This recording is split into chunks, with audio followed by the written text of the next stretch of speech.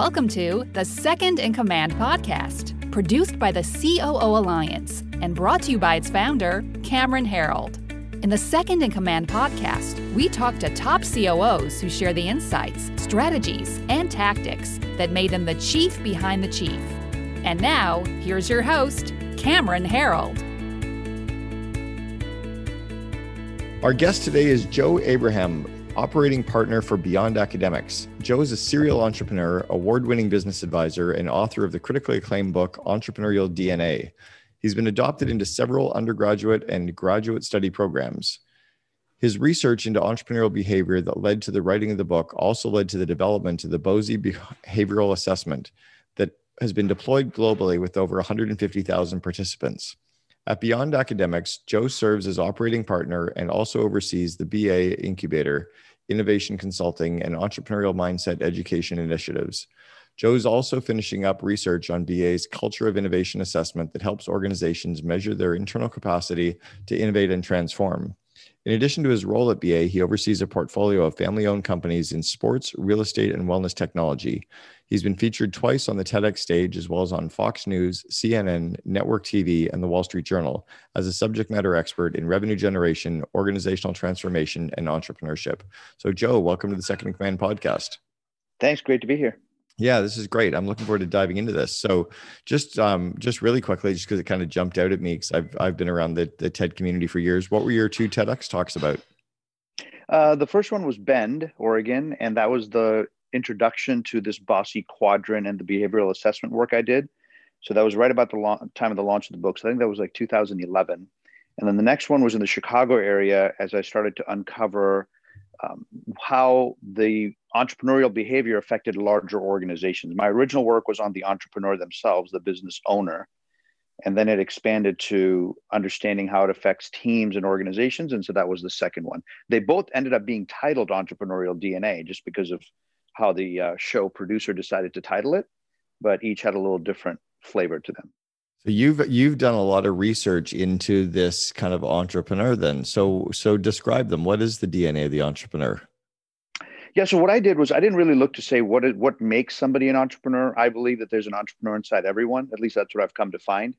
My work was in trying to segment the behavior and how different entrepreneurs make different decisions.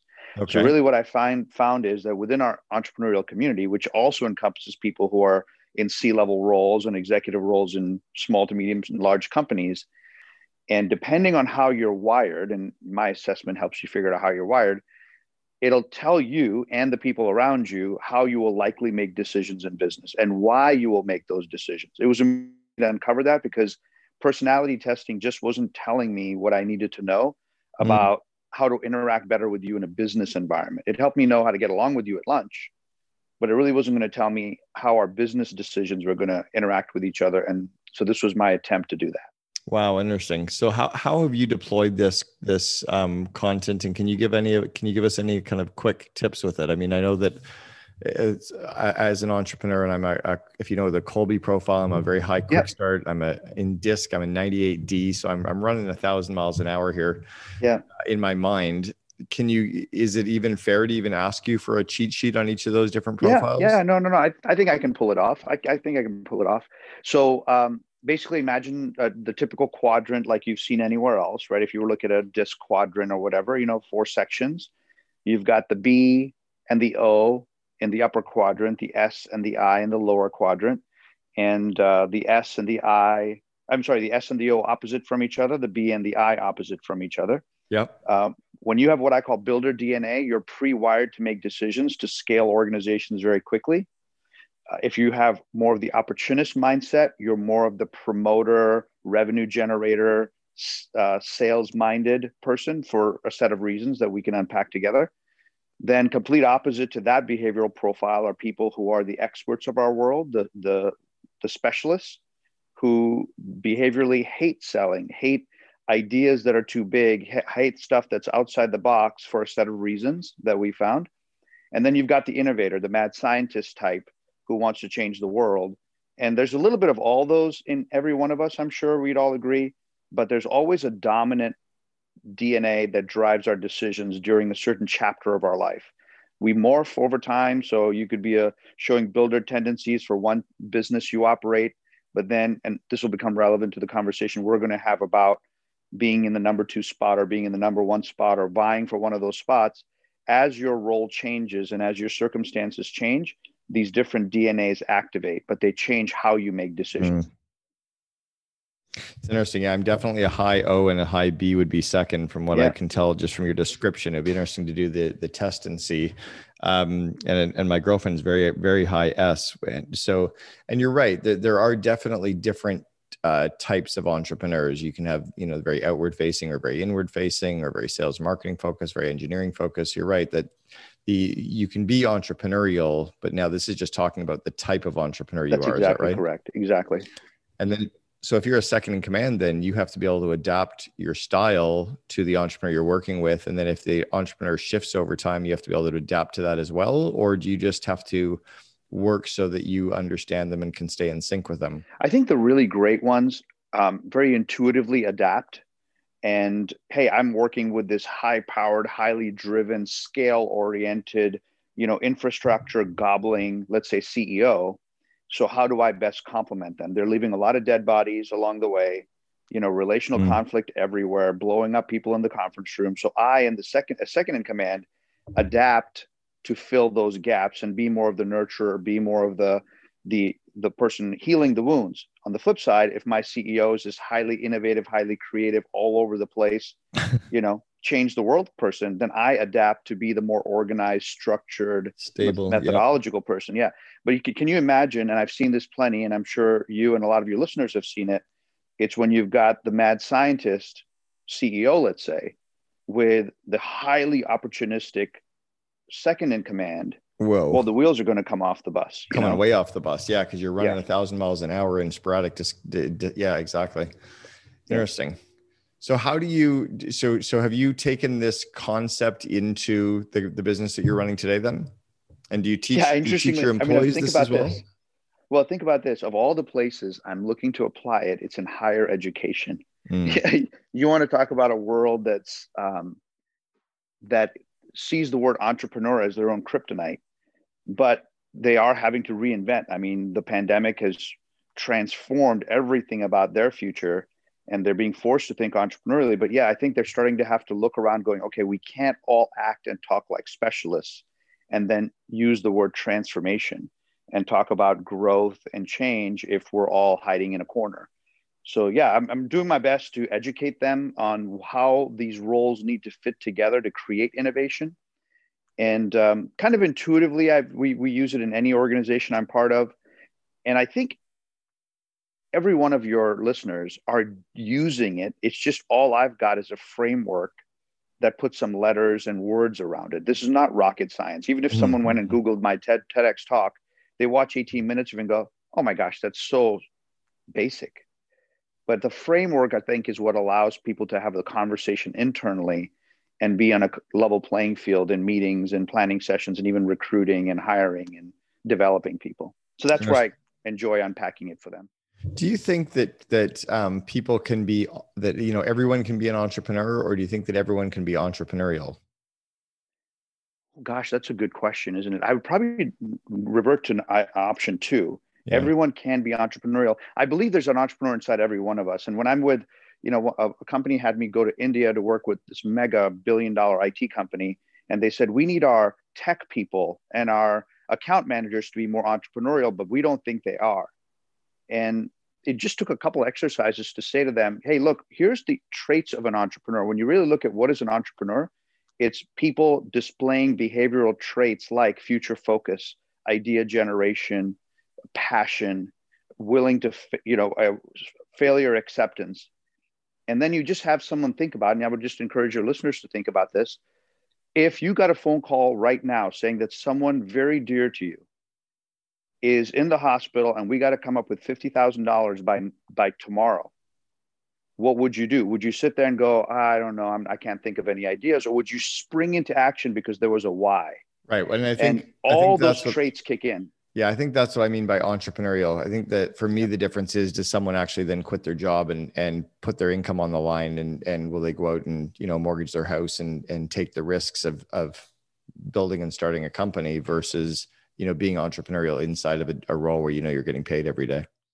Yeah. And I find that there's some great entrepreneurs who are doing the latter. They enjoy the comfort of a company. They enjoy the camaraderie and collaboration of being part of something bigger, but they're being just as entrepreneurial, so to speak. They're being just as passionate, being just as much idea generators and innovators as the person who set up shop to start on their own. Yeah, I've even had the behavior is the same. I've had the same debate with people about franchising, where they say franchisees are not entrepreneurs. I'm like, sure they are. They're entrepreneurs that are following a system. They've still, mortgaged their house and put the money on the line. Yeah, but they didn't come up with the idea. I'm like, well, it's such a fine line, right? But it's really interesting work that you're doing. So do you then teach this concept to all the employees as well, so they understand the entrepreneur, or is this something that how do you use this content or this information inside of BA as an example? Yeah, so I think one of the ways I like to do it with any organization I get to touch, or even in our own organizations, is just spend 15 minutes drawing it on a whiteboard. And anybody listening could just, again, watch that free TED Talk. The assessment is free. You don't pay anybody for it. You just go take it on the website. And literally within 30 minutes of study, you can turn around and teach it to somebody else. So imagine somebody listening is a director of HR for a company. Go watch that, and then, or you're a VP of sales, or you're a COO. You could watch that, unpack it very quickly, and then in a lunch and learn with your staff, just say, hey, everyone, take this assessment and come to lunch. I'm going to order lunch and let's just talk about this. And you'll be amazed how interesting that conversation gets when Sue says, oh my gosh, I'm a specialist, and Bob, you're an opportunist. Now I understand why you drive me nuts.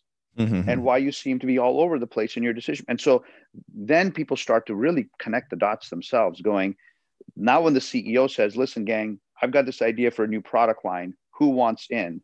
You'll see teams naturally gravitate and go, I guess we need someone opportunistic who's going to sell the idea, but we need someone specialist to keep the wheels from coming off. And we need someone with some innovator DNA who can create and solve problems. And these teams kind of amalgamate around an idea as cool. People understand it. Yeah. I love that, like an entrepreneurial project team. So tell us about what Beyond Academics does. What's the core of the business?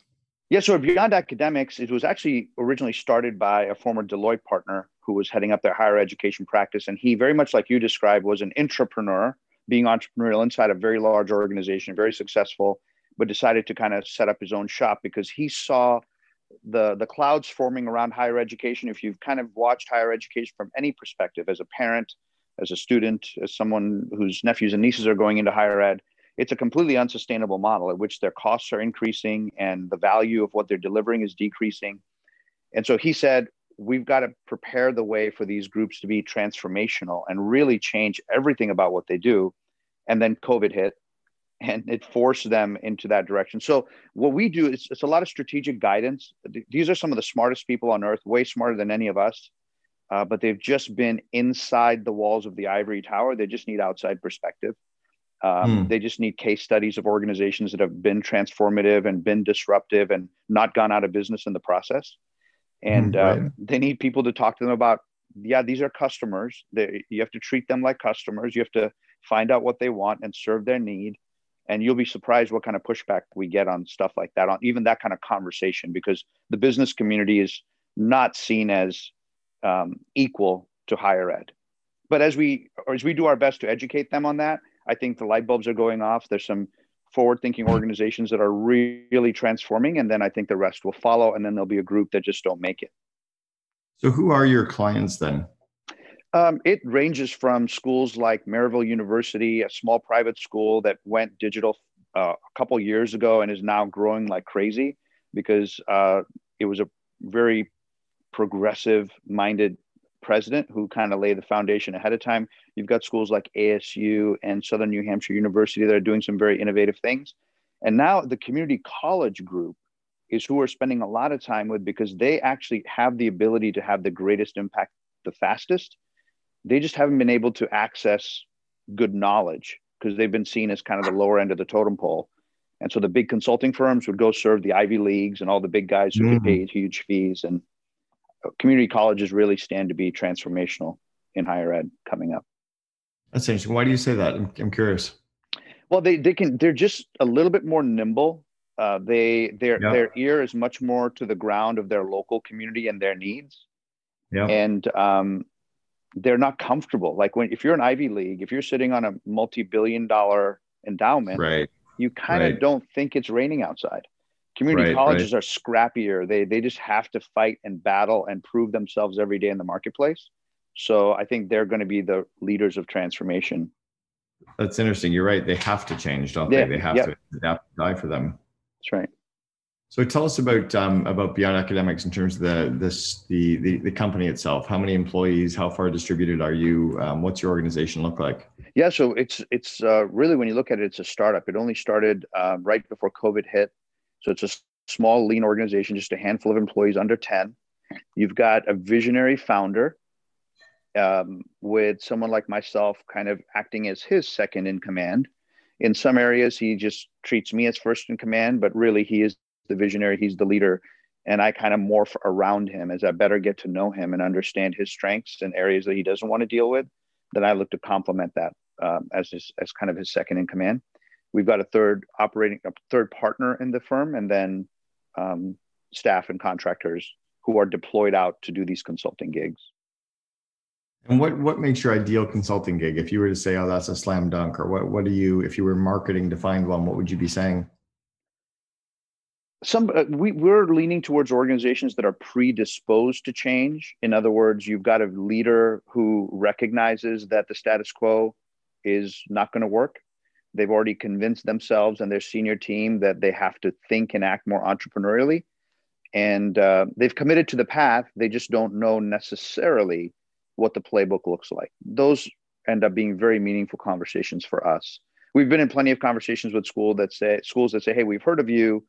Tell us what you'd like to do. And we start describing what it's going to take. And they say, well, we're going to have to get some consensus for the next 6 months and get everyone's buy-in on this, and get IT to say yes, and get, human resources to say yes before we can move forward. And we know those are the ones who will be a little later in the transformation process.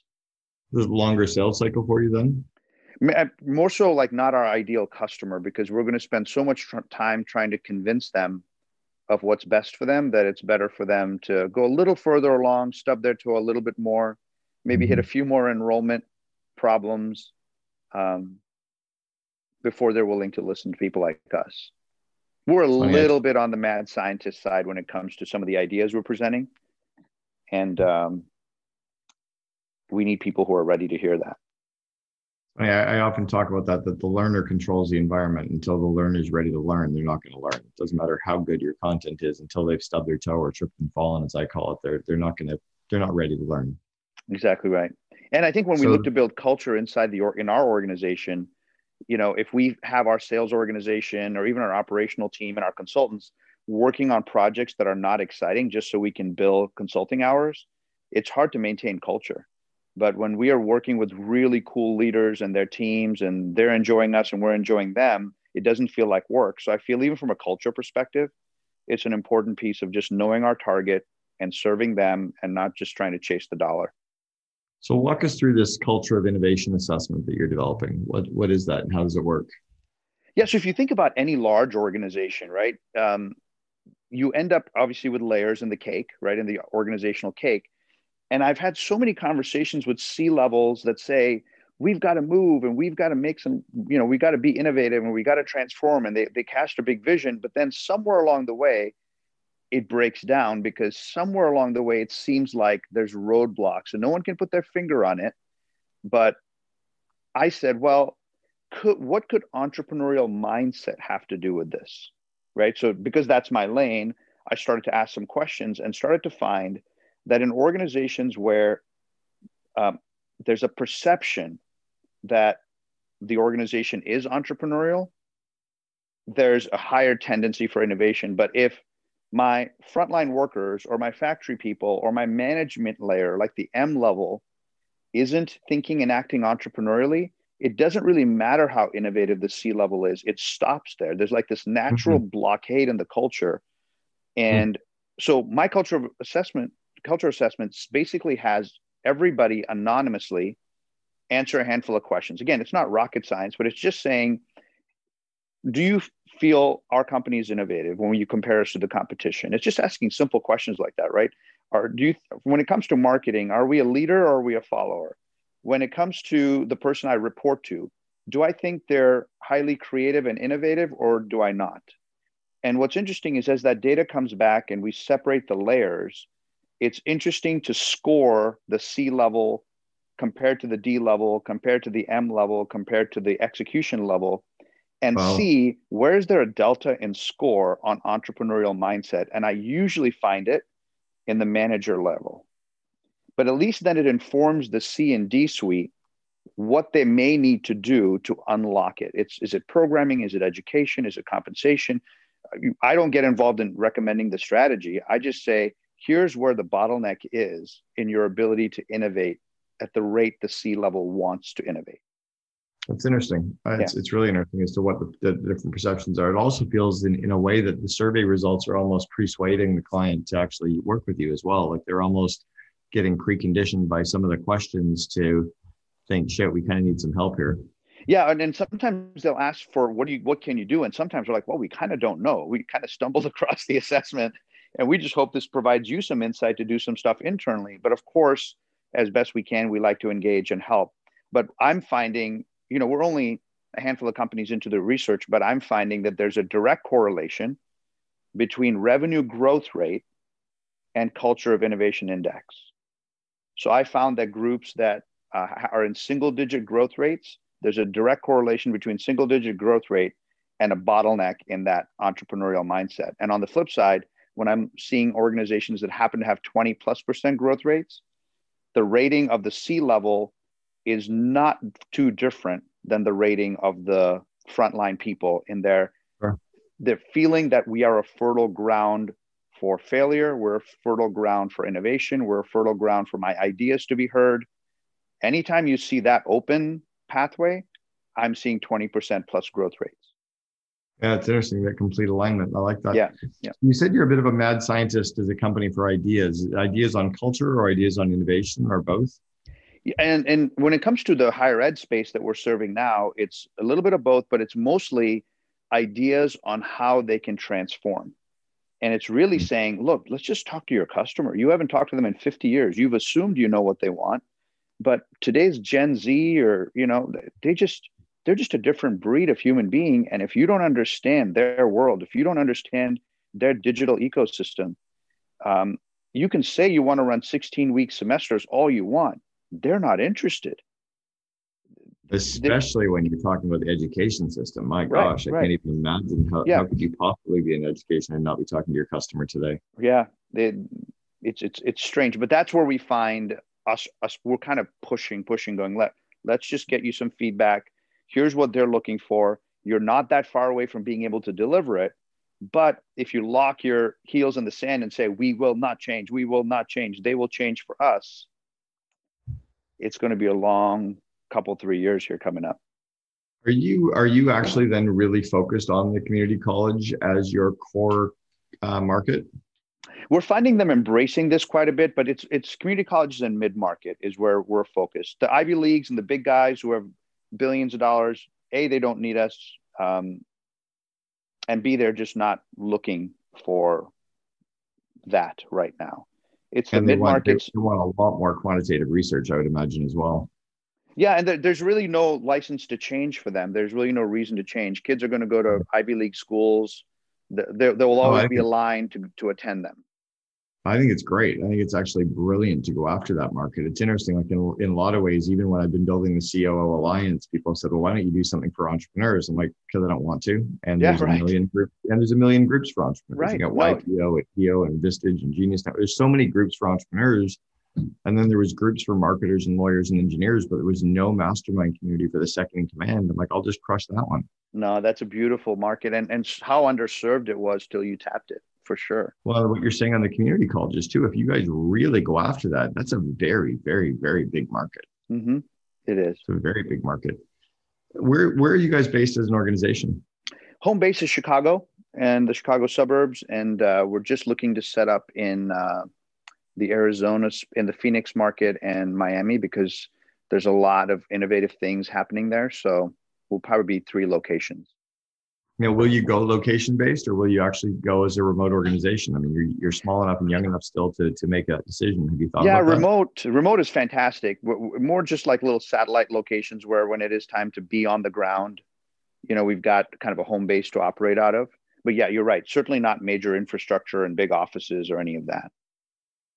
Yeah, it's interesting. I was speaking to the second in command for the AARP, who is one of our past guests, and I just asked him, how are they going remote? He said, I'll tell you, if you'd asked me a year ago if we could have ever been remote as a company, I would have said, no, you're crazy. And he said, a week after COVID was announced, we were all remote, all 1,400 employees. He said, we may never go back to offices. No, it's so true. And I think all your clients all your members are thinking through that and weighing out how that plays into their strategy. And it's such a fascinating conversation to think through the pros and cons, right? The benefits of remote versus the culture and camaraderie of being together. And, we're dealing with COVID now, but who knows what's coming next. I just think the adaptiveness of an organization is what matters most. The willingness to jump as needed. And that goes back to recruiting as well, right? If you recruit the right employees who expect that to be the culture coming in, is that where some of the alignment comes from? Or why do you think some companies are aligned at the C-level down to the front line with their culture of innovation? What is it that gets those people aligned? Is it messaging? Is it hiring? Did they get lucky? What is it? I think I think it begins with senior leadership who are clear on the why of the organization. They're good at communicating it. They're good at living out the core values. It's just not a bunch of words on a wall somewhere in the manufacturing facility. Authentic leaders are infectious down to the next layer.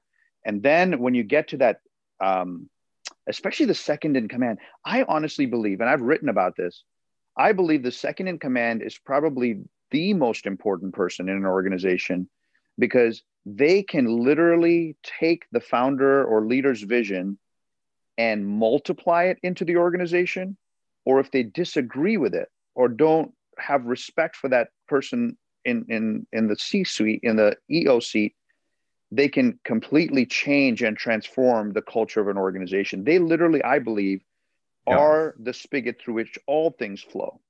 So if you've got a great C leader, and then if the COO in this case is fully aligned with the CEO, and just carrying out that mission, then the D-suite is a recruiting play. I think you're right.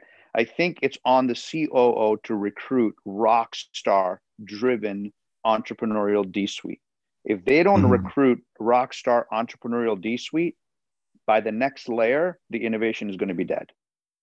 So what do you think you're doing right now then with the CEO of your organization? How do you and he stay on the same page? How do you guys stay aligned? And thirdly, how have you, secondly, because that's really the same thing. And then how have you divided up the organization in terms of roles and responsibilities? Yeah, I think part of it for me in him, because like in one company, I'm the CEO and I've got my COO. And in this company, I have to switch gears and be number two while he's number one. So I kind of, in one sense, I get to see it from both sides. But I guess when I'm second in command, I'm really looking to understand them through a lens of empathy. Because if I just look at them as their Rolodex, if I just look at them as their resume, if I just look at them for their business accomplishments and I miss the human being, I think I miss part of my ability to serve well.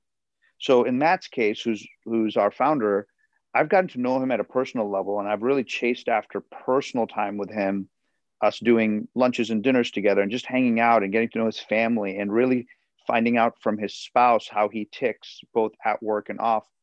And then it's how do I complement that? Like, what are the things that energize him? What are the things that drain him? And how can I best fill those gaps? I think that's helping me right now. And I hope that as some of your listeners listen, they go, oh, that's exactly what I'm doing. And it's working for me as well. Or, you know what, I just haven't spent the time because frankly, my CEO isn't as social, isn't as available. I would love for them to give me that time, but I'm not getting it. Then it would be like, how else can you get in their head a little bit? And then what we did was we just divided and conquered. He doesn't like the finance side of the house. He doesn't like the day-to-day operational side. So I'm like, done. Don't worry about it. He really is a fantastic, let's call it sales guy. Like he represents our brand really well. So then I'm like, hey, whenever you need me, let me know. But if not, I'm not thinking sales. So would he be the O in your model? He's like an innovator opportunist. Yeah, I would say so. Hmm. So then I have to automatically turn on, which doesn't come naturally to me, a little bit of the specialist builder in me to complement his side of the quadrant. So it's a little bit more work for me, but I find myself more the reins pulling things in while he's flying. But it's better to let him fly than him and I fly together and then we fly off the cliff. For sure. And tell me about the mad scientist ideas. I kind of mentioned that, and then I got sidetracked on that. What are some of the mad scientist ideas that maybe some of the schools wouldn't be that, or some of the businesses might not be that apt to adapt, or might think you're crazy? Yeah, so like you think about accessibility. If you think of it, I'll give you the example in higher ed, and hopefully some of your listeners will connect the dot and how this would apply to their world. In higher ed, if you think of yourself as a typical student, historically you would enroll. I was like a Cal Irvine kid, right? So I went to school, I enrolled as a freshman, and I finished the school. I did all my schooling in one school. Not so much anymore. Students want to take a couple classes from here, a couple classes from there. Hey, there's a really good computer science program here, but I want to learn economics there. And so transcript portability becomes an issue. Right now, I would have to go to a school, send them an email or send them a letter, and then some human being has to go dig up my transcript, send it to me. Then I got to send it to the other school. Then some human there has to sit there and figure out how the courses I took at school A align with the coursework and credits at school B. It's very old school. It's very slow. And you can imagine with the technology we have out there, why isn't just technology handling all that? Yeah. The good news is there's really cool innovators who've built the technology. Higher ed just kind of held them at arm's length going, we don't need you, we don't need you. But now the customer is saying, if you can't give me transcript portability, I ain't even coming to your school. And so now one of the harebrained ideas is imagine if the student could control their own transcript. You look at, let's say, blockchain technology now, for example, right? A student could control their own transcript, all their credentials, sovereignly owned by them, and then they can share that with school A, school B, school C, and school A, B, and C can deliver content into that, but it travels with the student, no different than their iPhone travels with them or their passport travels with them. And that gives the student the freedom to be a lifelong learner and build those micro credentials, build those learning credentials over time, and never have to chase the registrar at a school they went to 20 years ago. It sounds like a crazy idea, but the technology exists. It would be game changing for a learner. We're trying to help higher ed connect the dot that this would actually be beneficial to them as well. That's cool. Yeah. How about yourself in terms of innovation? Where are you having to innovate and adapt right now, either because of COVID or just because of the role of now being in a second command role? How are you having to innovate and change as a leader? I think a lot of it is in the area of adapting to the changing world on the client side. So we are somewhat of a sales focused organization since we're in the consulting space, right? It's about getting clients and serving them, getting clients and serving them. While we're teaching other people to be innovative, we kind of have to drink our own Kool-Aid. And wait a minute, why are we getting on a plane to go to Miami this week to meet somebody? Do we really need to get on a plane? And when we look at technology, everyone's getting a little bit of Zoom burnout. So what are some other learning platforms we can find for people? Where can we go to find the coolest AI and new technologies that can not just help us as an organization, but can help our clients as well? So I think that's where I'm putting my innovative hat on, is to say, even though I'm comfortable in certain environments, I love being face to face with people. Maybe it's time to look at things a little differently. I like it. All right. If we were to go back to the Joe Abraham, he's 21, 22 years old, graduating from college. What advice would you give yourself, or just starting out in your career, what advice would you give yourself back then that you know today to be true, but you wish you'd known when you were younger? A lot of lessons learned in humility. I think all of us, especially those who, like some of your listeners who have reached high levels of success with their titles and their credentials and their levels of responsibility and P&L oversight, it's easy to start believing that you're that awesome.